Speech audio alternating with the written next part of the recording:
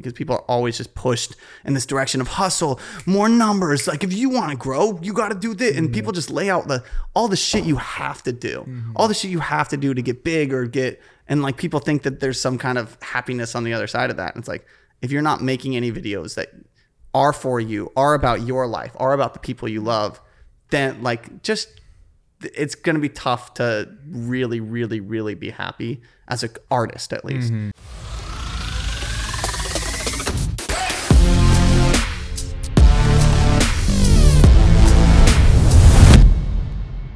Ladies and gentlemen, welcome back to Season 2 of the 505 Podcast. Today we welcome Sam Newton to the show. Sam is a man of many talents, not only a travel filmmaker, but an incredibly talented musician. Sam has seen incredible growth over the last year on YouTube, so much so that he was selected to be an official Canon ambassador. Sam, welcome to the show. Woo! Oh, yeah. Let's go. Thank you for having me, guys. Let's go. I appreciate it. Okay, well, start us off really strong right now with the one-handed crack challenge. Big shoes to fill. Season 2, and I really want to see what you got in there. Well, I'm going to lower the bar. You set the bar high. I'm going to lower it for myself. So maybe I'll go for the weakest. And then if it goes higher. Okay. All right. Yep. So it has to be off. Has to be off the table. It's the only rule. Is it a one-hander? It's a one-hander. Yeah, it's a one-hand thing. The one-handed crack. 2. Honestly, solid. No. You know, it wasn't. It had a strong start and a terrible finish. Don't fucking. We're gonna give a 3-2 to start the pod. Sam, welcome to the show, baby. Let's go. Zamboni. Yeah, there you go. That'll give you a point. Flip. I'm gonna give you an honorary. Is that the new low? No. We've had some NAs. Zero. We've had zeros. Had a few NAs. People that don't listen and just like crack it right on the thing. See, he just showed you. So what would that? What would that? That was a 7 because it wasn't as clean, and also it didn't go back in the same motion. I had to put it on the table. But damn, man. Bunch of rules. See, I think it really comes down to. I hit more of like a side angle. Yeah. I think it's grip strength. A finger on the end really helps. I'm going to give you 8-3 just because like 1 point higher than Romo. How many? Exactly. Thank you. How many dents have you seen like that though? That's how you know. That's pretty dense. That was a good dent. That was a good dent. Strength without finger isolation is what that is. You know? I have like social anxiety when it comes down to like you always know what beer I'm drinking at a party because it will have like a big ass dent in it, or if I have like the wrapper. I'm the guy who like peels the wrapper while I'm talking to somebody and not know it. And then it's like, oh, where's my beer? I'm like, found it. The one that looks like it's been thrown against a wall. I'm all right. I'm going to try this. I always do the... over the laptop. I love the confidence. That's how you know you're a pro. Don't do you want me to do it? Seriously, don't do it. You're going to do it for me? Don't do it. I always turn the thing to the side so I know dented it. These are hard, dude. It's honestly... That's what I was going to say. It's the can, it's man. Give me a better... It's a thin aluminum. So did you just get off a plane? Like 2 days ago, yeah. 2 days ago. How long was this flight? So it was broken. I just came from Patagonia, and it was which is not a jacket company. No, it is. It's both. It's crazy. Like it's a the real fact place. that they named an entire place after a clothing company is cool. They really fuck with it. It really speaks to the success of this jacket. No, I went to Patagonia for a week, but it took 40 hours both ways to get to. So 7-hour flight to Colombia. Then like 3-hour layover, then 6-hour flight to Santiago in Chile, then like a 10-hour layover, and then a 4-hour flight from Chile to Punta Arenas, which is like one of the lowest cities in all of Chile, which is like where the Magellan Strait is. It's really sick. And then you take a 5-hour drive from there to get to Patagonia in Chile. So what's your travel like on a plane? Are we going movies, reading a book? Neck pillow? Yeah, what are we doing? What'd you say your travel game's at? Are you like, do you have it all set up with Clear and pre-check? Are you that guy? Yeah. Okay. I just wanted to make like global entry. Sure. Okay. If I didn't have that, I mean, I'm gone probably. So you're seasoned. Yeah, realistically, I'm gone like 3 to 4 months out of the year, in somewhere else. And so if I didn't have TSA pre-check, I just was in New York like a month ago, and I don't party that much, but like when I drink, I'm kind of like an addictive personality. So if like I have one beer, it's like, why not have 2? And we're in New York, and that turned into like just a night and a half, and I woke up 4 hours later and gone and like had a hangover. I'm pushing 29 now, so my hangovers are not fun, and had this terrible hangover. And I got in and I saw the regular check-in line, and it was like 400 people, not even at JFK. And then the TSA pre-check, I just walked straight in, and I was like so hungover. I almost cried because I was so happy. It's a vet move. I was so happy. Dude, especially when you got like camera stuff. I mean, I used to get pulled like in the regular line, like they pull my bag every time because they'd be like, oh, I forgot that battery or like that drone or whatever, you know? Like you need the pre-check every camera. Pay the money, get pre-check. Cameras. You were with Jay Ford on the trip. How was that whole situation? What were you guys really doing out there? So we're shooting a project for Canon for a buddy of mine named Chris Baladeras, and I met Chris through Jay. Okay. It's actually, so Jay is someone who I knew through the internet, like, and I'd met once or twice before, but I watched his episode on or not the whole episode, but he popped up, you guys posted, and there was a clip of him talking on the podcast, and I was just like, he just looks like a cool ass dude. Yeah. He just looks like somebody I would have a conversation with. And then I went and watched the whole podcast from there. And was like, damn, this guy's a legend. And we're doing, basically, I'm a Canon ambassador, like you said. And so if I can find other people that shoot Canon, that like are cool people that I can travel with. I love Canon. Do you ever continue, Sam? Keep it up. No, but if I can find cool people that I enjoy hanging out with that shoot Canon that like can travel, then I try to build my roster. And then it's like, hey, we're doing a trip for Canon, and Jay was one of those people, and I basically was going to shoot a regular travel film out in Iceland, and I was like, yo, you want to come and let's just see how we work together. I'll cover everything. And then he came out, and then within like maybe 2 hours of being in Iceland, I picked him up and like driving out, and he was just telling me a story. And like one of the things he like whispered under his breath, he's like, man, I'm not supposed to be here. And he's like, I was like, what does that mean? And he broke down his whole story, and he's from Palmdale, and he's like, dude, people just don't leave Palmdale. Like when you're from Palmdale, it's a very big bubble. And he was just like so in awe about everything in Iceland. And I've been to Iceland a few times now, so not that it's become numb to me because it's my favorite country, but it's still a little bit, you miss that you'll never get that magic back of visiting a place for the first time. And so seeing it through his eyes and seeing how stoked he was, and it was supposed to just be like a cinematic travel film about Iceland. And I'm like, dude, what if we make it more of a narrative and make it about you? So I changed it. And I didn't tell Canon that's either. Amazing. So this is like a Canon funded project about Iceland. And I'm like on the trip changing everything I pitched to them. And I'm like, they're going to like it. I know they're going to like it. They're going to like it. And so, but that project did really well. And that's actually releasing, it should be out by the time this is out. It's called Far From Home. And that was legendary. Go watch it. And Jay is just an absolute, he's like one of those few people that you can just go and you know he's a complete professional, but also you can just have fun. And it was like so seamless from the moment I met him. And so we told his story. And then the funny thing is he introduced me to Chris. And Chris posted on his story, like, looking for an R5, and I just landed in the airport. And you know how you guys are LA boys, you know how valuable an LAX pickup is. And so I saw that. Damn straight. Fuck LAX, dude. I saw my opportunity to get that ride, and I was like, yo, you want an R5? I'll let you borrow mine for free if you pick me up from LAX. That's amazing. And so he cruised and picked me up. And then this was even crazier than Jay's, where the moment he picked me up, I think I met him like once before. He was at the Alabama Hills thing, but I didn't really talk to him much. And within 15 minutes of this car ride, like it went from never talking to this dude, and then in 15 minutes it was like, can I make a like film about you? That's how crazy Chris's story is. I don't want to get too in detail. His film should be out by now, so you can go watch that one. Yeah, it's good. But his story from like start to finish, he has been in 4 different families, I think adopted 3 different times. He's had 2 different moms pass away, was addicted to alcohol, pills, in and out of jail, all before the age of 23. And then now he's been sober for 5 years in full-time travel photography. And so we went out to Patagonia and told his story.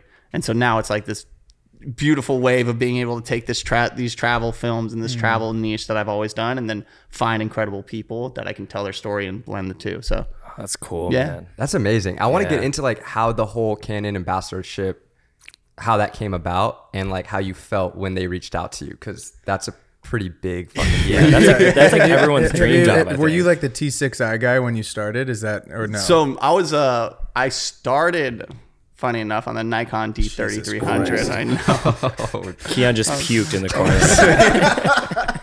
Just the intern's back. You have to bleep it out. Yeah. I started. Oh my god! I started on the D3300 for like a year and a half, so it was funny with all the Nikon bits when people like would look back and see old photos of me with that. So it was funny full circle. But then I went to the GH4. Was Panasonic for like college, and then 2016 is when the 1DX2 came out. And colder, all the beautiful destinations, Peter McKinnon, everybody's rocking the 1DX2. So I was like, dude, this is my first, like, I got to get it. And then that's when I fell in love. So it was about 6 years with Canon. Nice. But yeah, the story, it's not as crazy as I would like it to be. It was literally, which I mean, the moment was insane, but just like any other day, you wake up, you check your email. You're like, all right, let's see what we got. And you go in, just random, subscriptions I've signed up, bullshit that I have to go through. And then there was this like random email from Canon, and all it said was, hey, Sam, love your stuff. Let's see how we can work. And I was like, okay, cocky email. It's like no effort. And I was like, take me out to dinner. First, literally. And I'm like, okay, cool. Let's see. And I had to vet the email like without doxing their email system right now. But I was like, okay, is this actually, because it's not like at canon.com, so it was like a little bit of a different. And so I'm like, dude, is this their real? And so I went through, went to LinkedIn, went to who reached out to me. I was like, holy shit, this is a real person. And it took me 2 days to actually respond to that email because I was freaking out. I'm like, dude, what?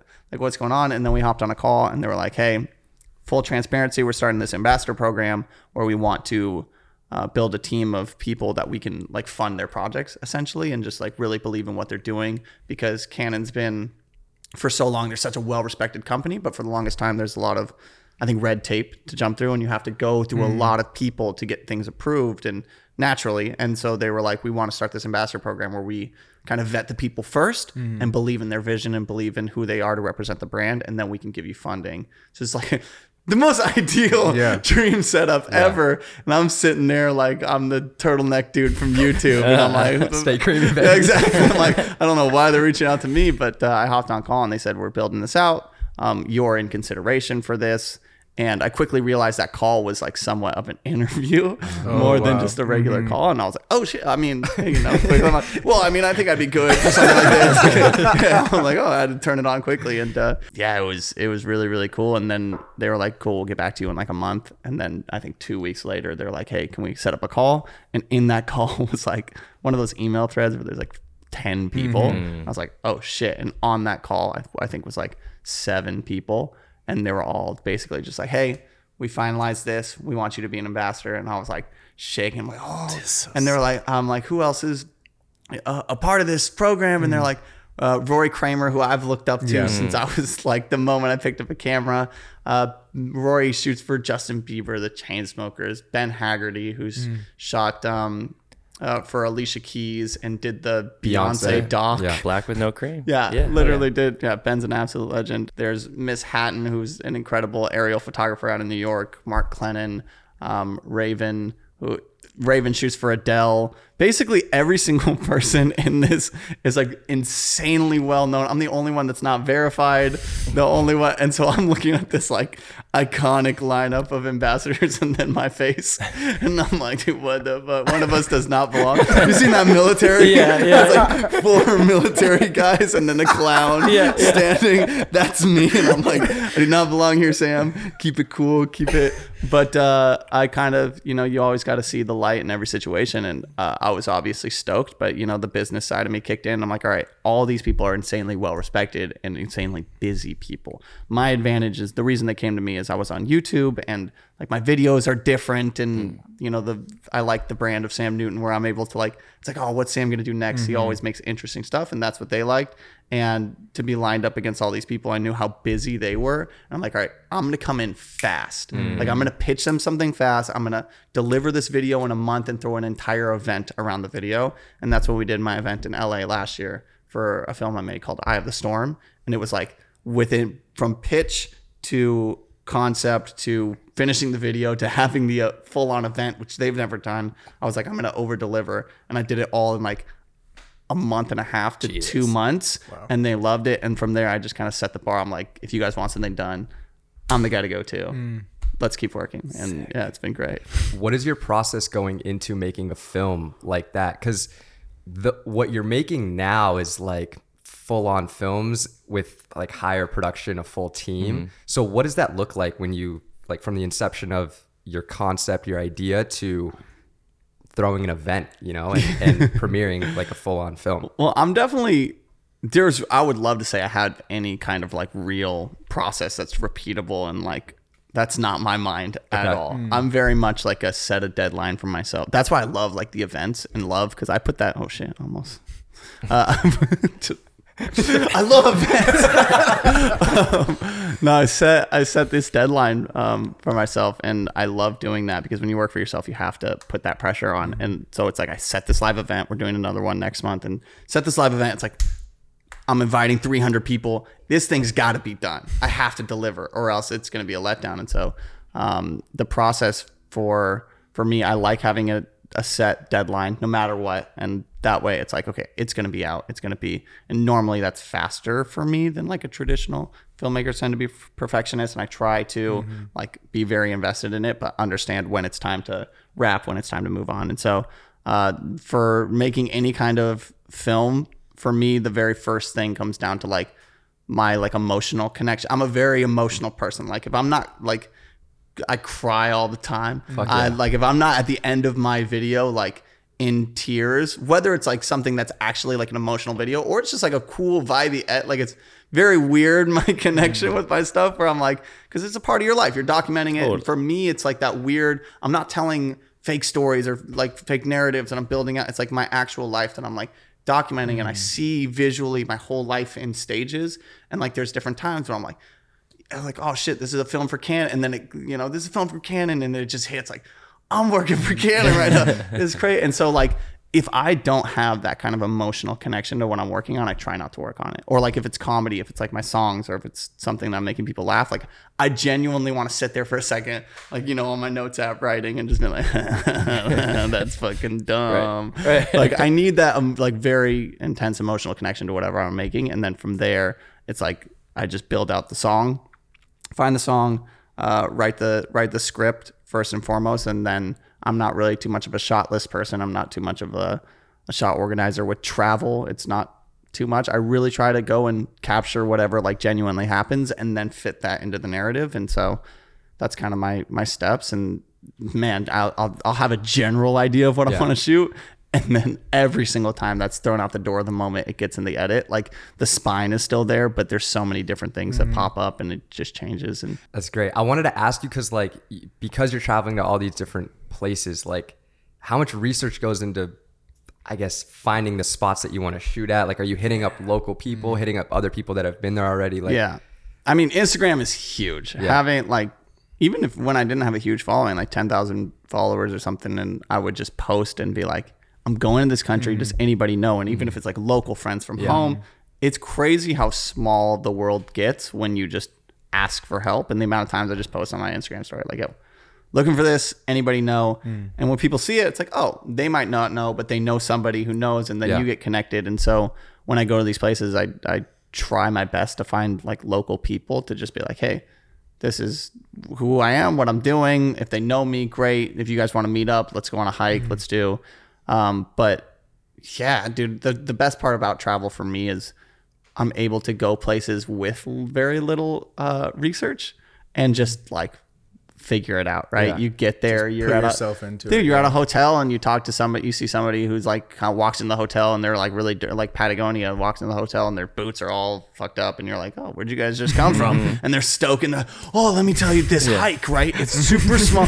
And then that's when you get this like experience that, you know, and I try to find that balance of not going like super underprepared, but like when you go over prepared, I'm just not a rigid person. I'm very like a little bit too go with the flow, where my shit can get all over the place sometimes. But that's where the true like for me and the way my mind works, like the true beauty of what I can create lives in, because I go to these places, I fall in love with them like in a very natural, organic way, and then I'm like you guys have known the feeling. You have your camera, you're in this spot that you're like, you can Google Patagonia all you want, but when the sun's setting over those mountains, you're like, oh my God. And then you're trying to think of a shot list in your mind. What shot do I want? I know we thought about this scene. And you're like, fuck. And you just hit record, and then you have 3 hours of the sunset because you're like, what did I want? Right. And then you take it all in the edit. And I'm still like that to this day. Like, that's how I started when I was traveling. I fell in love with it. And still to this day, like 8 years later of traveling, like I'm like every single time when the crazy sunset's happening, my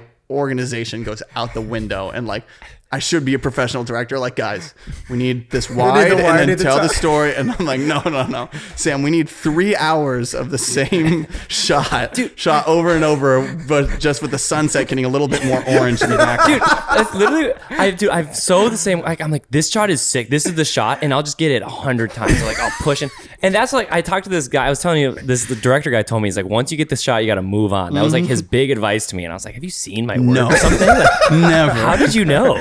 I want to get the shot once and then be like, oh wait, this guy got a little bit better. Hold on, let's get it again. And then you always end up going with like the last shot because you're like, that had to be like the best one. Right, like right. I nailed it. Especially with sunsets because they just get better and better. I do love what you said though about setting a deadline for yourself. I think that's something I need to implement more into my personal life. I don't know how you guys are with it, but like I feel like as humans, the amount of time we're allocated to perform a specific task, we're going to take that amount of time. For sure. So it's like if you don't set a deadline for yourself, you're kind of like, oh, I'll get to it when I get to it, whatever. Like that's why we all procrastinate in school. It's like the essays due at the end of the semester, but you wait until the night before to finish it. And you always end up getting it done. So like setting those deadlines, I feel like is crucial. Dude, but how many people, when you ask for their best work, and like if you're watching this right now and you're asking yourself, like when people ask you for your best work as a creator, a filmmaker, a photographer, 9.5 times out of 10, somebody's best work that they send in is going to be a client project. It will not be a personal project. It will not be a passion project. It will not be something that they just went out. And the reason is you have that outside pressure. You have like somebody looking down on you with a date, with expectations, with all these things. But then the moment you have a personal project, that shit gets thrown out the window. And then you're like, oh, I'm really passionate about this. And then you look at it for 5 seconds. And then you're like, I'm going to check my email one more time. Oh, look, a client. I'm going to go do that. And then you just keep ignoring. And so that's what, like one of the biggest like muscles you have to train yourself as an entrepreneur, especially when it comes to, because like people can be entrepreneurs and work for other people or do client work, and like you're still technically working for yourself, but you still have that client. It's a muscle you have to train yourself if you really want to work on like passion projects, if you really want to work on projects that you love. And that's something I always try to preach on my YouTube channel. Like everybody just, it's hustle grind, clients, get the bag. But like, how often do people stop and they're like, I'm going to clear 2 weeks and just make a project I'm really, really proud of? Because more often than not, when you do that, that will lead to more stuff like that. And people will see that and people will recognize that. So it's just really a muscle you have to train where it's like, I'm going to set aside X amount of time, give myself a deadline, and my passion project will be released by this date. Because with passion projects, you don't have that client breathing down your neck, so you don't have a date. And so the amount of people watching this right now who probably have a passion project that's 50% done and has been for 8 months, it's like you have to say it's done in a month, no matter what, and do it. Dude, Babin said that. Babin said that the deadline makes you creative. I remember when he said that on the show, I'm like, there was a professor somewhere that he would make their final due. He would like, they'd walk into class and he'd be like, you guys have 48 hours to do the term final. And he's like, get it done, make it happen. And they'd all turn in like these amazing, insane projects. Like, you're going to wait till the last minute anyway. So we'll do this and the rest of the term we'll learn. And it's just like, I believe that. I think that if you put yourself in this box, like, hey, this has to get done, you're going to make something spectacular. I agree with you. I think that's awesome. There's about 15 things on my to-do list that I need to set deadlines for, which I will right after this podcast. It's never going to be as good as you want it to be, because that's just how it works. But the best part about it, and like how I view it, and I'm in this weird niche of like travel film, YouTube, and so I have to post enough to be relevant, but I really don't want to post like too fast where my shit isn't like original, and I want my films to be well fleshed out. And so I'm like right in that middle ground of like, I have to set a deadline, but I also have to give myself enough time to make it special. And so for me, I just have to make sure that the deadline is like just fine, like that perfect in between where I can give it the time that it needs and then give it the energy that it needs. And then there's this beautiful middle ground of like, if I wait too long on this passion project, then what it really does is you tell yourself like, I want to make this perfect, but you lose so many opportunities of so many other passion projects you can work on. The reason why I'm a full-time travel filmmaker, which is something like a lot of people are like, oh, that's what I want to do. That's what I want to do. It's because I made travel videos and I made like a good amount of high quality travel video. And so like every 2 months there would be one coming out. And before I was ever paid for them, I would just be like, yeah, I'm a travel filmmaker. This is what I do. This is what I do. And then over time, after 3 years, it's like that muscle in your brain.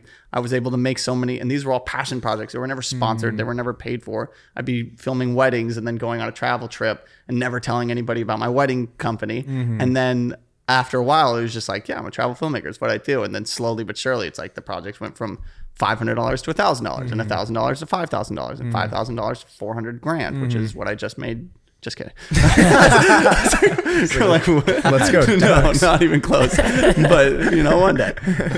I want to ask, because okay, you did weddings. Like, I want to ask about before making that leap full-time YouTuber, which is, I think, so many kids' dreams. Like, what were you doing to fund your lifestyle, like just your life? Yeah. So my big like switch, just like most people, I was a freelance, a jack of all trades. I did everything, right? And that's a great way to figure out what you want to do, who you are, you get your style. The first couple of years at least, doing everything, whatever any client. I had no direction. It's like whatever email or whatever friend sent me, and it's like, hey, this person's developing an app. I filmed like a surgery from UC Davis. I went to UC Davis, and they're the medical center, and I did like a nose surgery for a doctor. I did basically I did everything. If you look at my Vimeo, I have 687 videos that I posted on my Vimeo.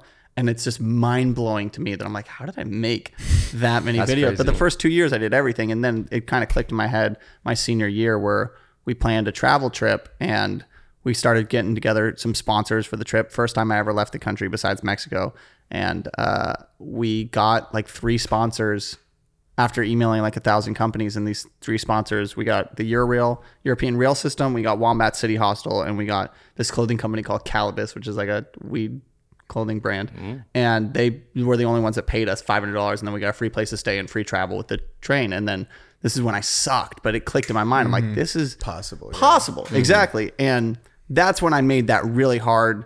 I'm like, okay, well, if I'm going to do it, I have to do it. But it's not possible to live off $500 in travel. So I created this, I had a wedding business on the side that I never talked about. Like I didn't brand, like none of my friends had, it was like a separate brand name, and weddings, it's just super easy, great money. And you do one good wedding and that books, you don't have to advertise yourself. It's just, you do one good wedding and they have 10 other friends getting married.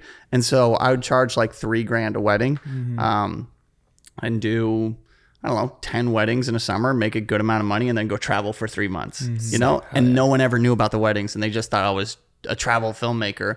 And then slowly, it's just as important to convince yourself as it is to convince the world. Like, I'm like, yeah, I'm a travel filmmaker. I'm a travel filmmaker. And then now everybody in the world just sees me as a travel filmmaker, and all my friends from back home, like, damn, Sam's really doing this. And then in their mind, it's like, you don't have to try to fake it. It's like, oh, this is what he does. This is who he is. And then, if anything comes up to the people that do follow, you're like, oh, we need someone in the travel space. You're like, immediately like, I know a guy, Sam, he's a travel filmmaker. He always talks about, instead of, if you want to be a travel filmmaker and then you do 15 other things, then you're not really, then you maybe have one travel film. And that's like the biggest thing. You can never be a music video director if you don't direct music videos. You can never be a travel filmmaker if you don't make travel films. You can never be, you have to make something, whether it's a spec ad, passion project for free.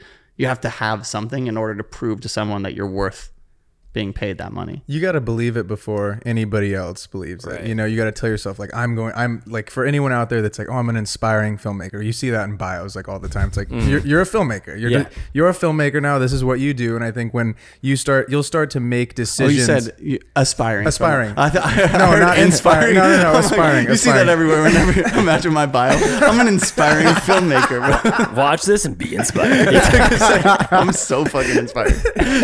No, you're good. kid, but Never been more inspired. I've been more inspired for this. They have to believe it before, you'll start making choices in your day and in your week that will get you closer to said goal. If you're like, oh, I'm a filmmaker, like, okay, what do filmmakers do? They probably make some films this week. So I need to write down 3 videos and make them and actually make it happen. And I think people see like, you'll start to get dubs in the right direction. Yeah. Was there a moment where you could like feel yourself like getting better at the whole making videos? Like you said, senior year, you were like, I did it and I sucked, but like, was there like a holy shit, I like am getting pretty sick at this? No.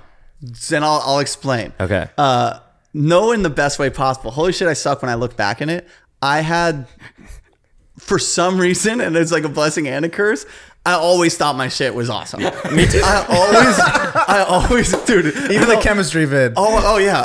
Dude. We can go deep. It's like from the moment I started. We went deep. We went all the way down to 12 years ago on the YouTube channel. Which is bad because I'll watch myself and I'm like, dude, I was such a douchebag. They're great to have though. Those are great to have. You can look, they're a scrapbook of your life. We got Sam Newton's life from the time he was running for class president. Like he's like rapping like in the sunrise. Like, but I was always feeling myself. Yeah, dude. The red ones, that was so funny. I borrowed them from a friend who had them, and I had other shoes on, and they were like size 11, so they barely fit. Huge. So in the scene, we're like, what if I'm like, what if they're hanging over my...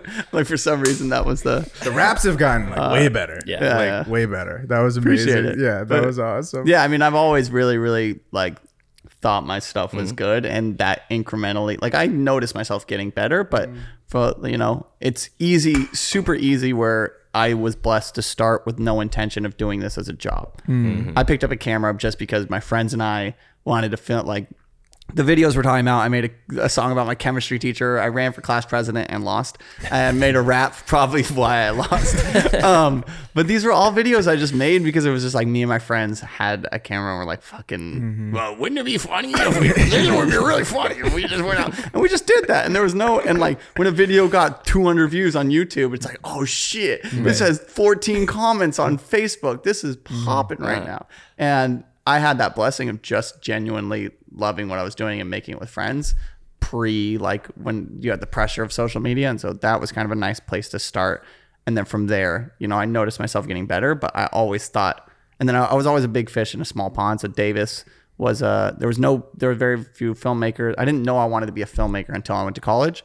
And Davis had very few filmmakers. It's an agricultural science school. And so I was always the video guy. And so I always thought I was really good, but obviously kids were better at SC and UCLA, but that was an advantage to me because instead of getting down on myself being like, damn, there's so many people better and getting caught in the comparison trap, I had no one to compare myself to. And so it was me versus me, and it was great because I always thought I was awesome and they sucked. They were really bad. But if you have that weird belief in yourself, it carries and it lasts and it sticks with you. You make that travel video in 2016, but you're still doing the weddings.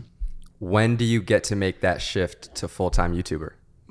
So there was 3 stages. There was full-time travel filmmaker, not YouTube at all, and then there's full-time YouTubers. And this is like working for brands, and, yes, and like taking their stuff with you overseas. Exactly. So basically, it was like jack of all trades was step 1, and step 2 was like, oh, I want to travel and make money. How can we do this? We reached out to brands, and I was lucky. It clicked pretty early in my mind where I was like, it doesn't matter how much we're getting paid. All that matters is that we have a website with client, and like people see that people are working with us. That's all that matters. And still to this day, it's so important to have like a real, and you're only as good as your last like best piece of work. And you can have a website with 40, like how many people you've seen, and they're like 40 projects. When was the last time you went to somebody's website and watched 40 things? Right. All you need is like 4 videos. That's it. And if they're sick, they're gonna be like, cool, we'll pay you. And that clicked where I'm like, cool, I just need a good website. And so my first leap was to full-time travel videography, and that was very slow. It wasn't like now it's just travel, because it was just weddings would fund it, and every now and then I'd take a big corporate gig or something and that would fund the travel. But I did that for a year and got paid next to nothing for the travel. But then the next year is when I met my buddy Luke Jackson Clark, and he's one of the best travel photographers ever, and he's also one of the coolest people I know. And we met at a hostel in Thailand, literally just out of the blue. And he started talking about what he wanted to do. And it's the first time I met somebody else that wanted to be a travel creator. This was in 2017 maybe. And I was like, dude, that's awesome. This is what I want to do. And he did photo, I did video, and we came up with this concept of starting a company together because he was 19 at the time. Nobody respected, like, if Sam Newton wanted to make a video for Shangri-La hotels, it's like, oh, I don't want. But if Move to Create, the travel, that was our travel agency, Make an LLC, exactly, travel media conglomerate, which was really just me and Luke. Yeah, and we had a prestige worldwide, wide. As long as you make it sound good, but genuinely. And then all these little business things, and I had this girl Alyssa, who worked on our first trip in Iceland with us, and she reached out to all the brands and all the companies, and it worked really well. But then Alyssa went and did her own thing, and we had the email Alyssa at movetocreate.us. And so I'm like, well, I'll be Alyssa for a little while.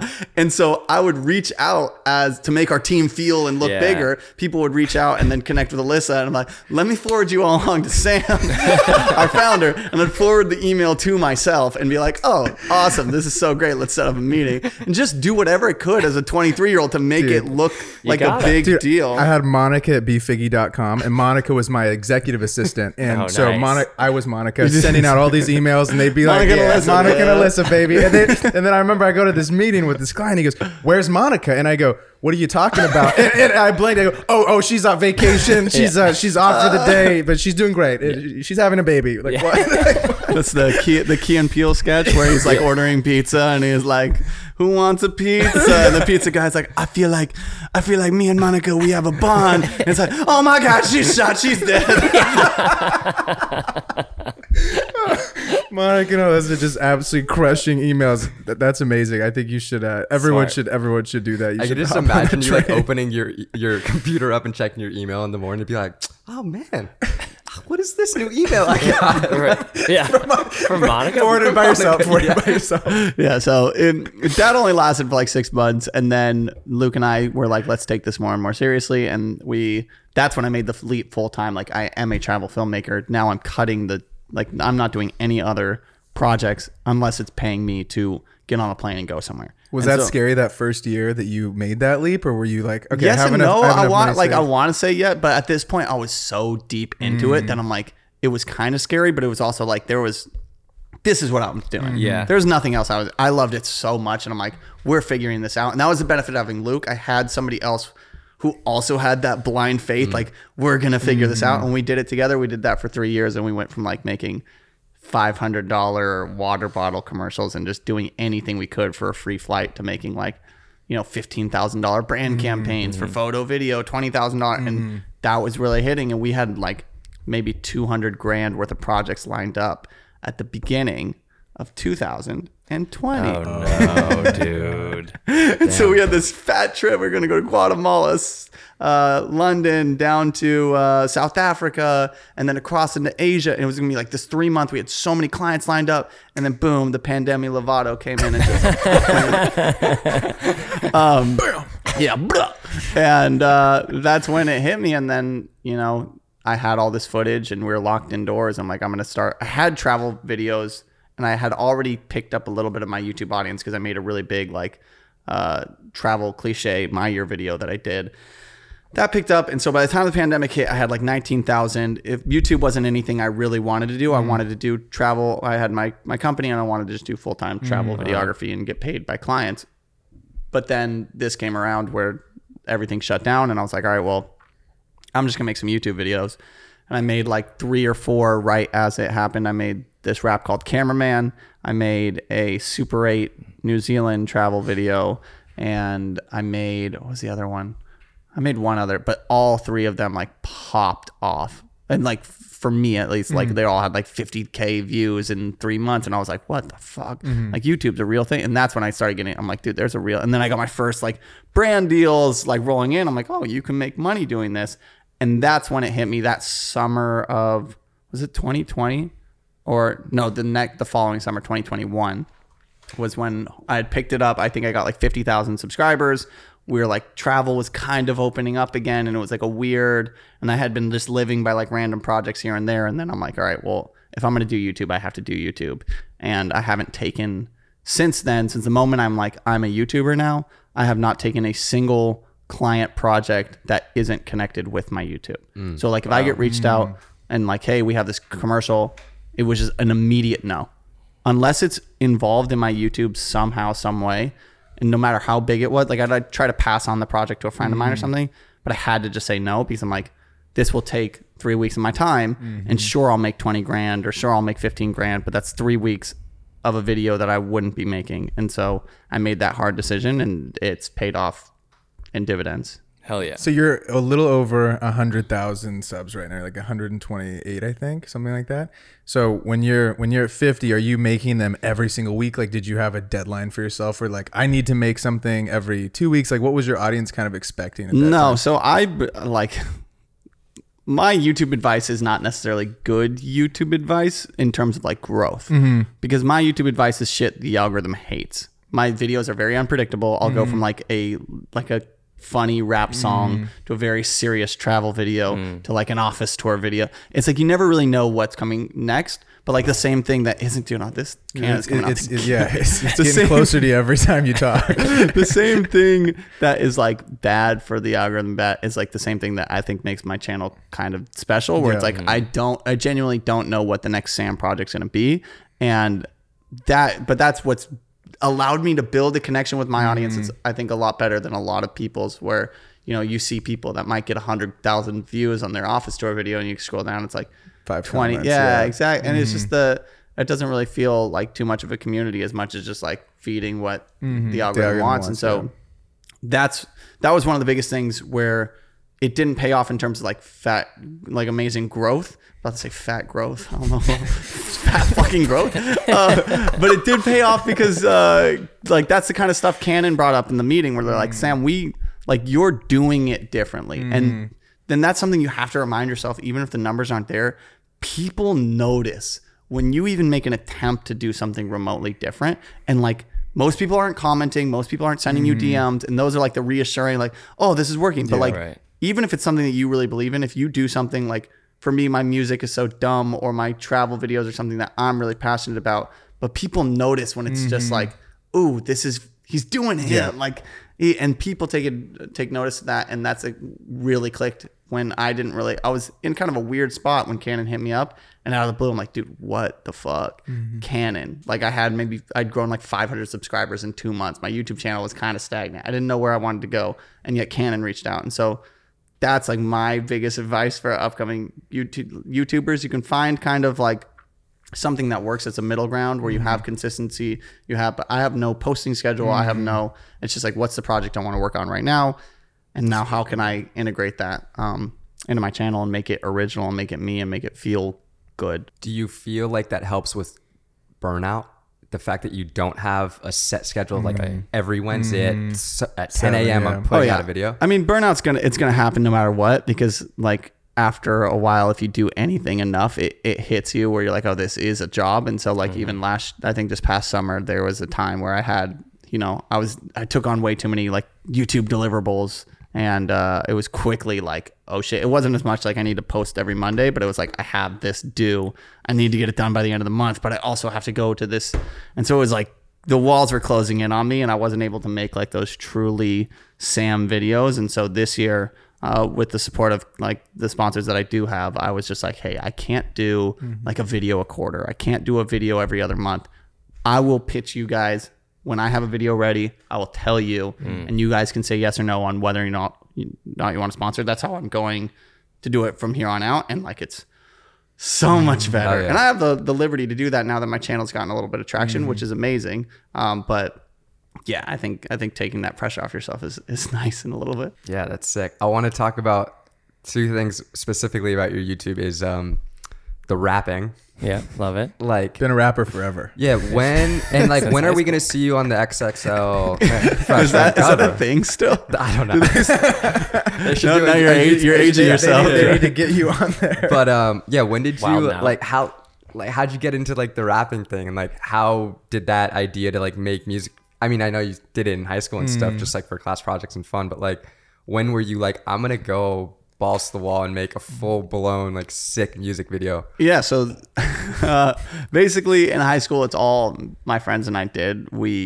would get in the minivan, we'd smoke weed, and we'd have freestyle battle, you know? Like, oh, and that's when I was like 16 years old, and quickly realized on like a Still Dre instrumental that I was like, oh, and people like, when you're high and you're 16, everything's funny, and you just rhyme bat with cat, and all your friends are like, ah!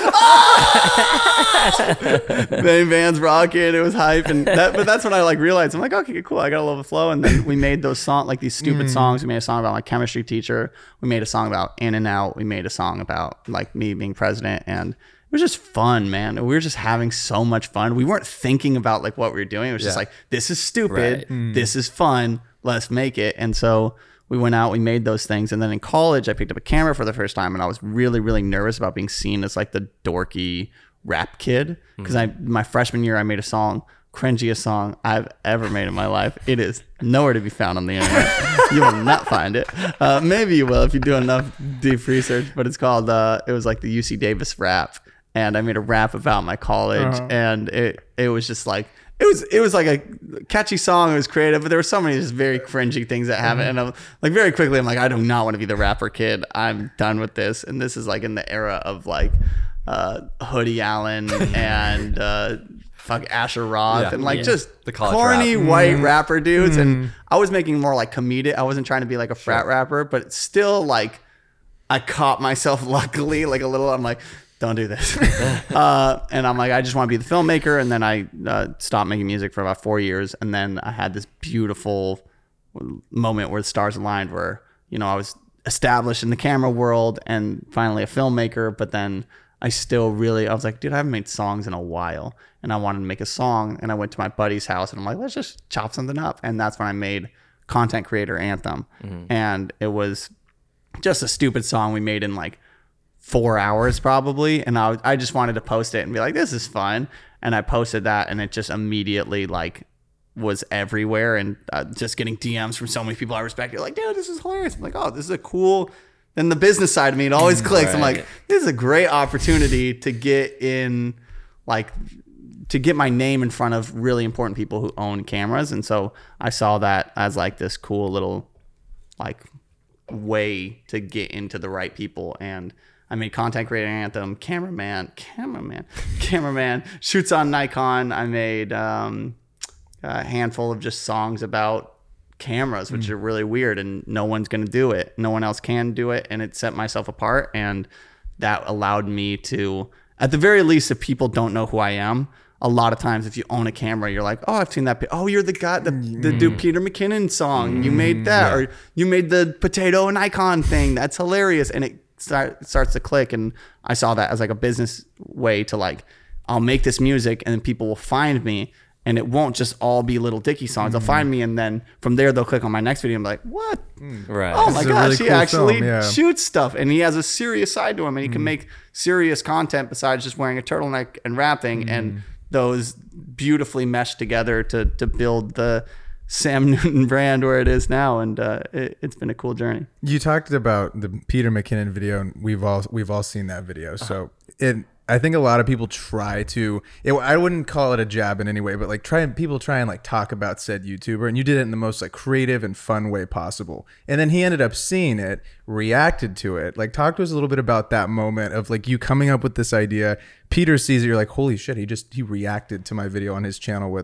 His channel's massive. Like, Over 5 mil. Yeah, over Almost- like right, almost little 6. over 5 million. Like, that's insane. Like, just talk to us about that idea, kind of how that came to life, and you putting that out, because you're talking about someone that's massive in the space. They see the video, they're like, I love this. This is like incredible, Yeah, so I had made that decision that previous summer. I'm going to do full-time YouTube, right? I was like, I'm doing YouTube. And so I knew if I was going to do YouTube, I was like, okay, what? And, I'm sitting down. That as opposed to like when I started, and it was just me and my friends like, this is fun. This is crazy.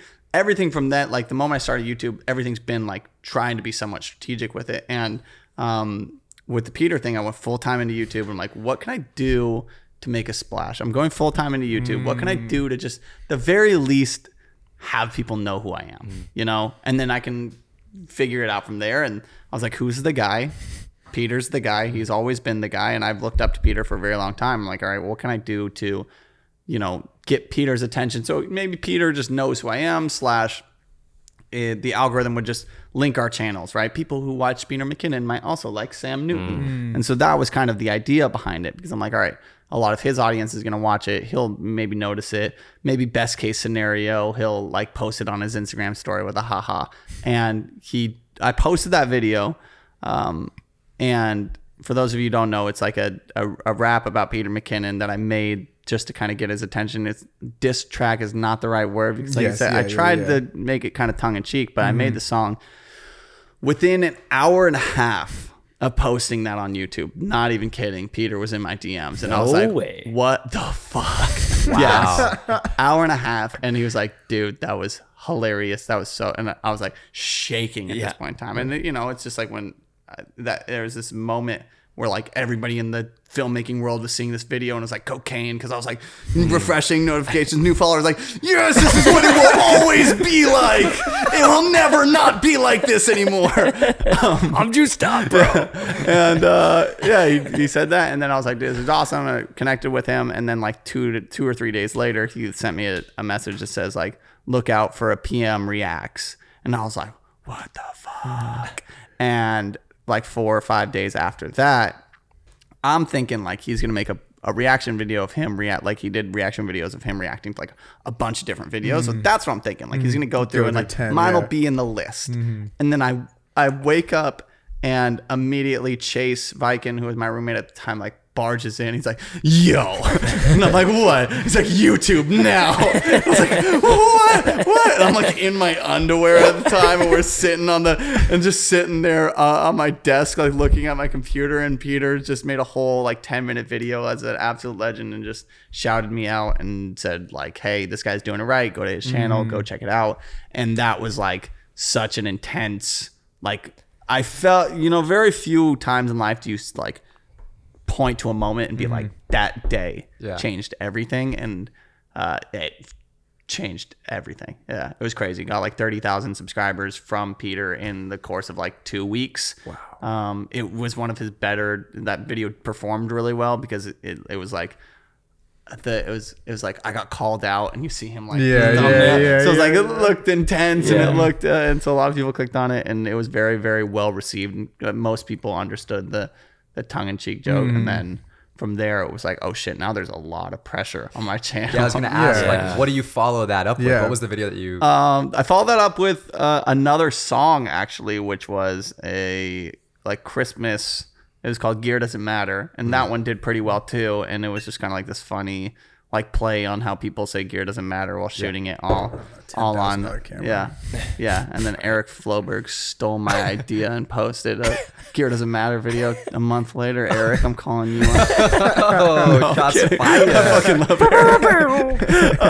Eric. No, I mean, that song called Gear Doesn't Matter, just kind of tongue in cheek, making fun of people that thought, and that did pretty well. But then I caught myself and I'm like, don't buy into this. Like, and that's where I was like, you know, it's always going to be this great. It's always going to, so many people are going to love you. And I caught myself after that next video, because that was kind of in that same realm. It was like a funny camera song. So the people that subscribe from Peter, it's like, oh, look, this is we're just going to get a bunch of this now. And that's it. Right. And everything will be great. And that next video I made, I was like, I have to slow it down. I think I made it like Things Are Changing. And it was just like a road trip video with me voicing over where I was in my life and like filming just like a little, and just telling people like, this is crazy, this is wild, but this isn't all I make. I make other things, and like, yes, you'll still get those fun videos, but like I have to stay true. They might not perform as well, but I have to stay true to the videos that I want to make, because if I don't, then I'm just going to get lost in the ether and just start throwing shit that gets the claps, and then I'm a monkey dancing for people. Yep. How do you feel like you've built your community on YouTube? Because like we talk a lot to people about, oh, like, you know, they're like, oh, I want to get like a community of people. I'm like, okay, well, you need to put out content that's going to like resonate with those people and that stuff that you stand behind. So how do you feel like, you said you feel really in tune with, you know, your community, and like you see, I was reading your comments, like they're really positive comments, which on YouTube is, you know, can be surprising. Right. So I think that's awesome. And I see like you comment back to them and stuff. You're like, you're interacting with them. How do you feel like you've kind of nurtured that relationship with your audience? Yeah, I mean, just trying to, as you know, cliche as it sounds, like trying to make the videos that you really, really want to make. And it's undeniable when you do that. Like when I talk about at the beginning, I'm like, I'm an emotional guy. And so I want to make videos that like I know if I make a video that at the end I'm like hitting export and I'm like sitting back like, oh fuck, like I know there's gonna be other people in the world that connect with that. And if I make a funny video that I'm genuinely, and if I don't feel, and I've made plenty of videos that you can tell like I'm like that wasn't what I needed to make at the time, and I wasn't super inspired, and you could tell which one's like, holy shit, Sam poured his heart into this, like, and I think for me that's, what was the original question one more time? I think I was just talking about how you nurtured the relationship. Oh yeah, community. Community. And so for me, people can notice that, and they kind of like connect with that side of somebody where they're like, this is somebody's doing something that they want to do, and that's really cool. And I've always really wanted to keep that as like my North Star. It's like I'm doing stuff that I really want to do, and people connect with that, as opposed to somebody might be popping off because their reels are going insanely viral, but you know, it's just the good night 2022 dude Coldplay song, and you know, not that there's anything wrong with that, but like if that's all you make, sometimes I think you separate that person from like the machine. And so I've been able to cultivate this community of like trying to create stuff that really matters to you. And I always preach that, like, what do you really want? What passion project do you really want? What represents who you are? Go out and make that. You don't have to do that all the time, but just once or twice a year, make one project. And that's like what I always try to preach to people, because people are always just pushed in this direction of hustle, more numbers. Like, if you want to grow, you got to do this. And people just lay out all the shit you have to do, all the shit you have to do to get big or get, and like people think that there's some kind of happiness on the other side of that. And it's like, if you're not making any videos that are for you, are about your life, are about the people you love, then like just, it's going to be tough to really, really, really be happy as an artist, at least. So I just want to make sure people in my community always have that, where it's like once or twice a year, make one thing. Just make one thing. Spend a couple weeks with your dad and interview him and talk about your hometown. Spend a couple weeks with a friend that has a cool story and make that video, even if it's a video about yourself and where you are in your life right now, because it's a win-win. You get a video that means a lot to you. People will then connect to that. / if it doesn't do well and people don't fuck with it, you now have I did an interview with my grandma, and she's about to die. So I did this interview with my grandma like 3 years ago, and I can do that. And it's really cool because I have this interview with my grandma talking about life, talking about all this shit. And now she's about to die. And it's like, I'll always have that video and I can talk about it like this and I can fucking feel it. And it's really cool. And so like, if people can go out and make videos like that they genuinely feel something about, it doesn't matter how well they do. And I think people will resonate with that. And that's why I'm able to build somewhat of a community. And that's trying to be a little bit different. No, I think that's beautiful, man. And I'm like, thank you for being vulnerable here with us. Seriously, like I can feel it in the stuff that you make. Like, I saw an Instagram story that you did the other day, and you were talking about how like people are feeding the machine. Like you were talking about like TikTok or something. How like you're seeing just, you know, trend chasing, and like your stuff is so the opposite of that. And I think you've done such a good job at like staying true to yourself and like making the things that you want to get paid to make. Like, you're just making videos that you find, you know, passion in, and like I can feel it in your work, and I think your community can definitely feel that. I appreciate it. Yeah. And like, I don't ever want to bat, like, cause I'm trying to figure out a way to make my reels work, and there's a way to lean into it. But like, if you're going to do TikTok, if you're going to do reels, you can make as many trendy reels to blow up as possible. But just all my only ask of like artists and creators is just keep making sure you remind yourself, like, okay, what intention as an artist do I have? Like, what can I make to make myself happy, to feel myself as an artist that will then last, that I can look back on and choke up on over a podcast and be like, that was dope. That was really cool. And a film that really, you know, film, photography, whatever it is you're doing, just make sure you're doing that. Because I think we're getting so much more lost in this world of like more and more and more fast. And people really, really connect on like a community level to like people that make stuff that's close to them. I also think the videos that you do, like some of my favorite things that you do is just like sit in front of the camera with a microphone and just talk. Yeah. Like, it's not like a travel film or whatever. And like, that just feels so authentic. And even just like sitting down with you talking today, like how you come off in your videos is exactly how you are in real person. At least that's what I'm getting from this conversation. I think like kudos to you. And I just want to give you your flowers, because like, it's really hard to be your full authentic self. And of course, I think like whenever there's a camera pointing in your face, you're always going to be a little bit like have a little bit of a filter or whatever. But I think you do a very good job of like coming off as yourself on camera and like bringing your authentic self to your content. I appreciate that. And it wasn't like, you can still, like, you guys went deep into, if you go deep enough to my YouTube channel, you can find videos where I'm like at the end being like, you should subscribe, and it's awful. Like there's a UC Davis video on my channel right now, and at the end I send people like facebook.com/Sam Newton Media, and you can see how bad I am. And so like it really is you have to do it, and you have to do it for long enough period of time to the point where once the camera's recording, you don't have to think about like, okay, it's recording, here I am. And like one little tip to people, I always try it, like when you're making YouTube videos, people always think of it like, oh, thousands of people might see this, I'm gonna make this video for 1,000 people. Those like talking to the camera ones, I try to think of it as like, I'm talking to one person.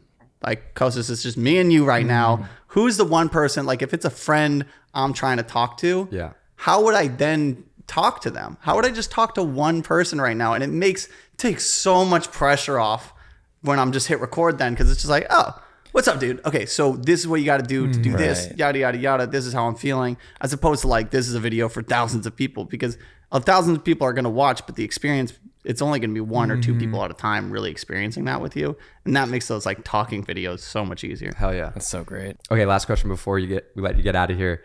You've given so much like amazing advice to other creators. If you could give your 18-year-old self, if you could talk to Sam, 18-year-old, what would you say to him? And like, is there a piece of advice that you would give? Yeah, I'll still hammer the same thing. Just always, always, always make sure you're giving yourself a little bit of time to make a project that you really want to make. Like, it's so easy to just get lost. And like, I can repeat this hundreds of times because there's going to be a couple people that watch this and it's going to click and be like, dude, how? But it's a reminder that I always need, like, I will say it 100 times and I'll say it 100 times more, because it's a reminder that I'm not just saying this for other people, I'm saying it for myself. You're going to get lost, and like, life is going to take control, and you have to make sure you're just once or twice a year, you're like, this is a project I really want to make for no other reason than I want to make it. It means something to me. I'm an artist. I want to make this. Just make sure you don't have to do that all the time. You don't have to give up on doing trends. You don't have to give up. Still do whatever you're doing. Fuel whatever you want to fuel, but just make sure once, twice, 3 times a year, it is a muscle that you need to work out. Make something that you really love, and it feels good all the way around. Even if it doesn't perform well, you will have that then moment in your life forever to look back on and just be like, wow, that's where I was at that time. That's really cool. That was an honest film that I made and I was really proud of. You're going to look back and be like, it kind of sucked, or it kind of, but it's like, that was really where I was, and that was really who I was. And so that's just my biggest message to myself 10 years ago, to anybody watching now. It's just, no matter where you are, and that's the cool thing. It doesn't have to be 18-year-old Sam. It could be 40-year-old Sam. It could be 50-year-old Sam. It's just like, keep making once a year something that you're just really, really proud of. And then everything else starts to make a little bit more sense. I love it. That was amazing, dude. Thank you so much for coming on. Where can the people find you on social? Sam Newton, There YouTube it and is. Instagram. That's it. We will link it below. Yeah, seriously. Check out the new films. Ladies and gentlemen, thank you for coming to episode 2 of season 2 of the 505 podcast. Make sure to hit that subscribe button, drop a comment down below, and we'll see you guys all next week. Peace. Peace. 505, baby.